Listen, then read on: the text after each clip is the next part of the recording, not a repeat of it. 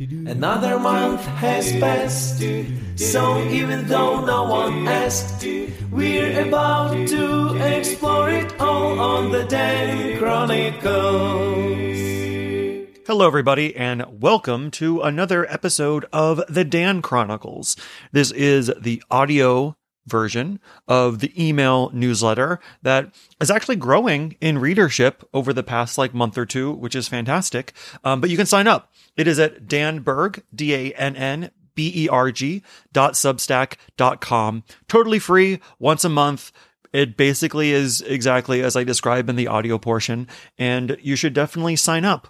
And I guess this month, I kind of opened things up with something new that I did this month. Well, this Thanksgiving. On Thanksgiving Day, it was really nice. We just kind of had a relaxing day. My wife and I, we made a homemade pizza, which we haven't done in 3 years because during the pandemic, we started eating healthier and we stopped doing things like making our weekly homemade pizza.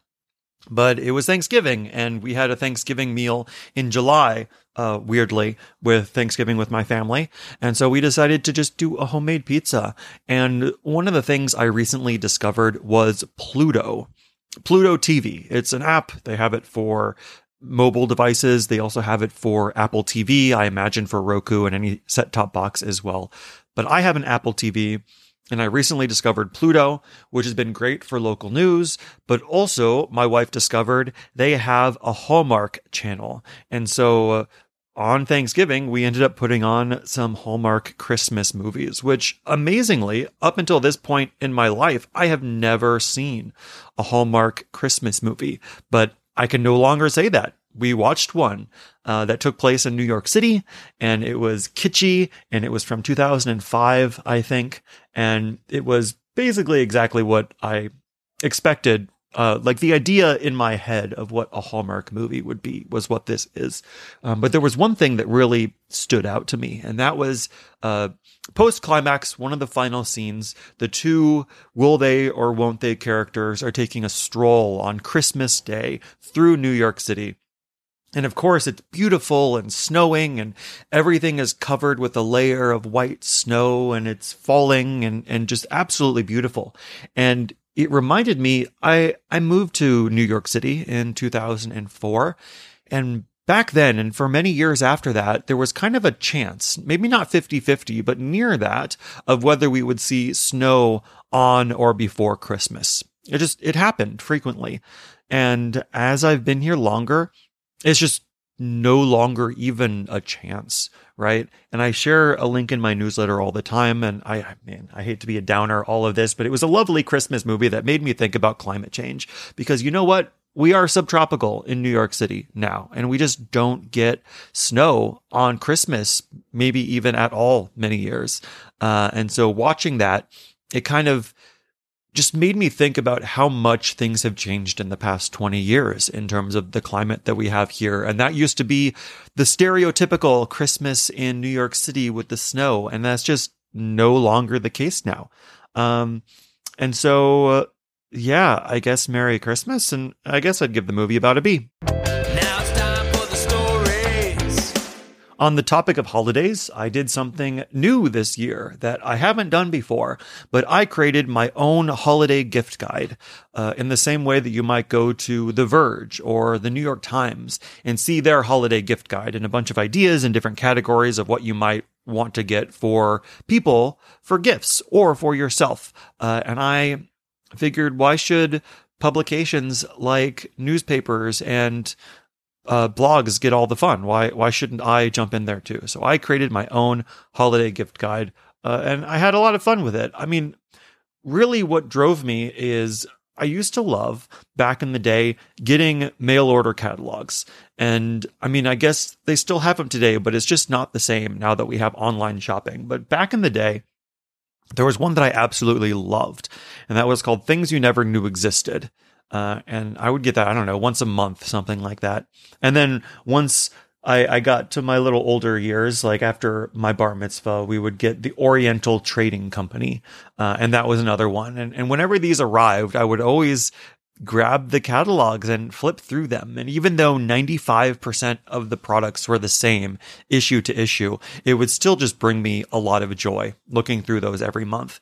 And I sort of feel like today's version of holiday gift guides is the closest that we can get to those 90s/early 2000s years of mail order catalogs and the fun that you might have flipping through them, being like, oh, I have this, or oh, I don't have this, oh, I've heard of this, all those sorts of things. And so the nostalgia factor motivated me to put together my own holiday gift guide. It's fun. It's on my website, danb.org, DANNB.org. I'm not going to go over every item because that is stupid, but I definitely encourage you to go to my website and check it out because I had a lot of fun putting it together. There's a tech company that has been operating in stealth, but has been gathering a lot of attention. So I've been following it, I guess, as closely as you can for a company that is operating in stealth. But the reason why people, such as myself, as well as news organizations and stuff, are following this company is because it was founded by a bunch of ex-Apple people. So Apple people left the company. They ended up raising a bunch of money.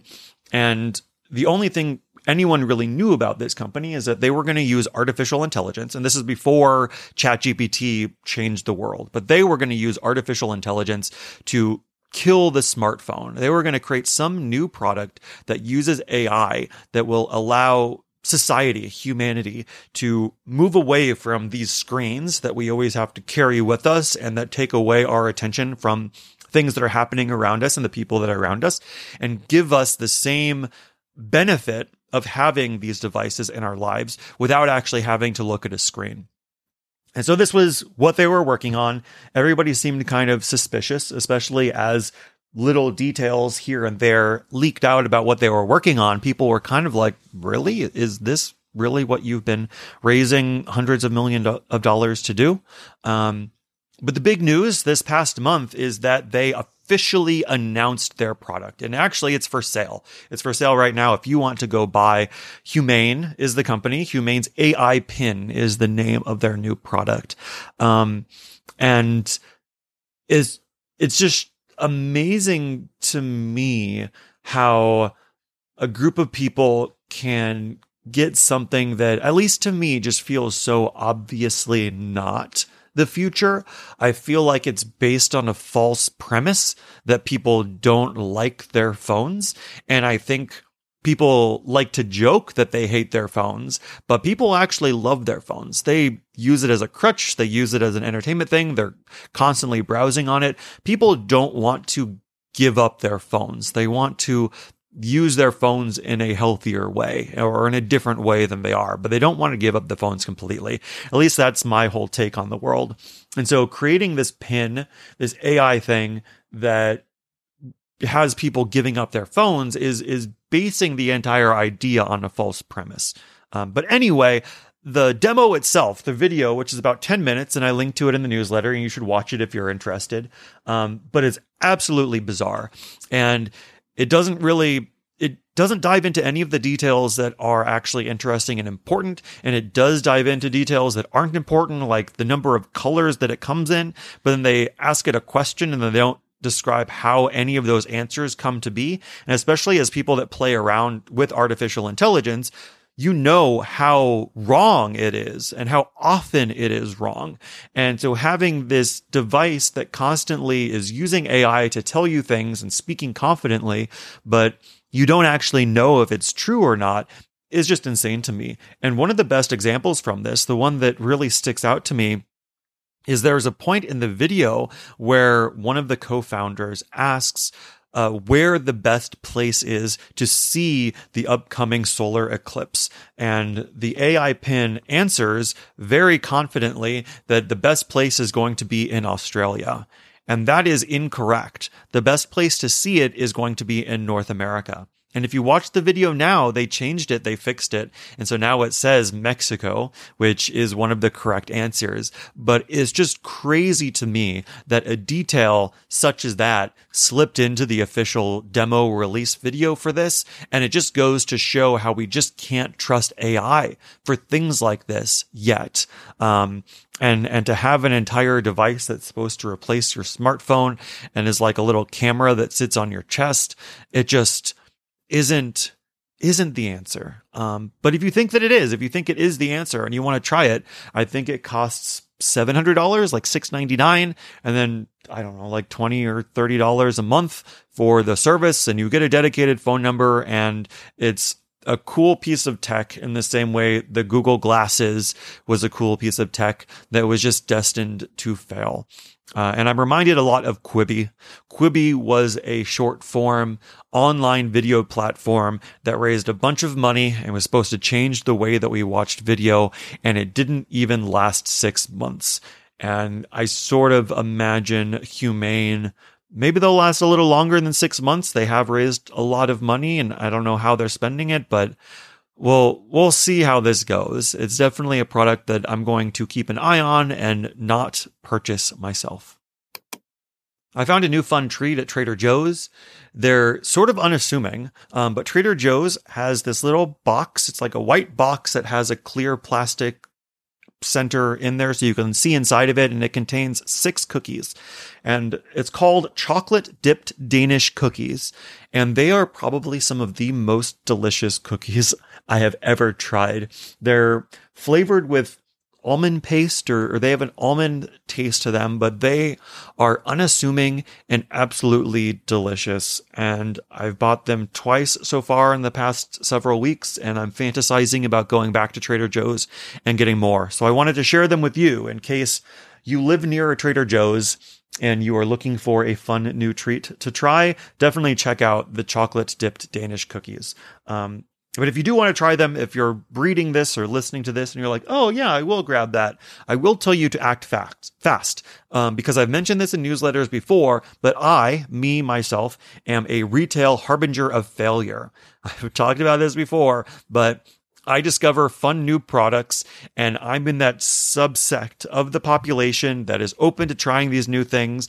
And the simple fact of me buying them, this little demographic, means the products are going to fail. And so I have no doubt that these cookies are limited time only. They're going to disappear at some point soon, and we're never going to see them again, because every new product that I discover and love tends to disappear forever. So I recommend you try them, but I also recommend acting fast.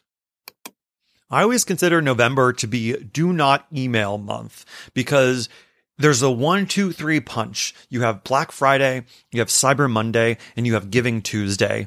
And that 1, 2, 3 punch means that every single company that has your email pretty much is going to be emailing you to ask you to buy something from them. And because everybody is emailing you, that means it is the perfect time to actually take a little bit of time and unsubscribe from all those email lists that you do not want to be on. And I don't think a lot of people realize that that unsubscribe button actually works. And you might press it a few times, but it still feels like you get spam and you can't remember, or you think that you unsubscribed. But I will tell you that after years of being just really vigilant with unsubscribing, it really works. And you will get removed from a lot of emails that way, because it's legal. The government, the US government, has laws against spam and including unsubscribe links. And if you are meticulous about unsubscribing, you will get fewer emails. And this is the perfect time of year to actually take maybe 10 minutes a day, go through your email and click that unsubscribe button. Even if it's for the Dan Chronicles, even if it's for my newsletter, I don't want you to be receiving this if the newsletter doesn't bring you joy. But I encourage you to actually take some time and do that, because that's always what I do this time of year.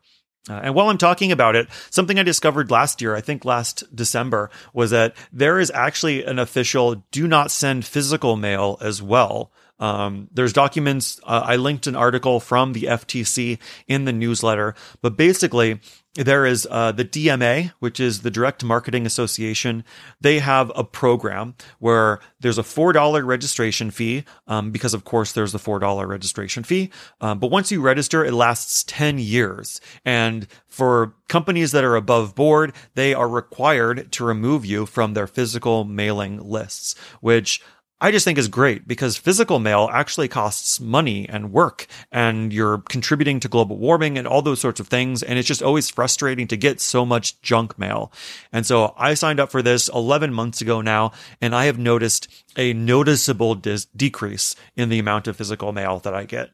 So for you too, maybe November, make it do not email list and then go through and unsubscribe from all the emails you don't want. And then maybe sign up for this FTC DMA do not physical mail list, and suddenly you will be unburdened by all of the spam. Lastly, I just want to touch on the Sam Altman. He's the CEO of OpenAI. OpenAI is the company behind ChatGPT, and there was a lot of drama happening at the company over this past weekend and a little bit into this past week.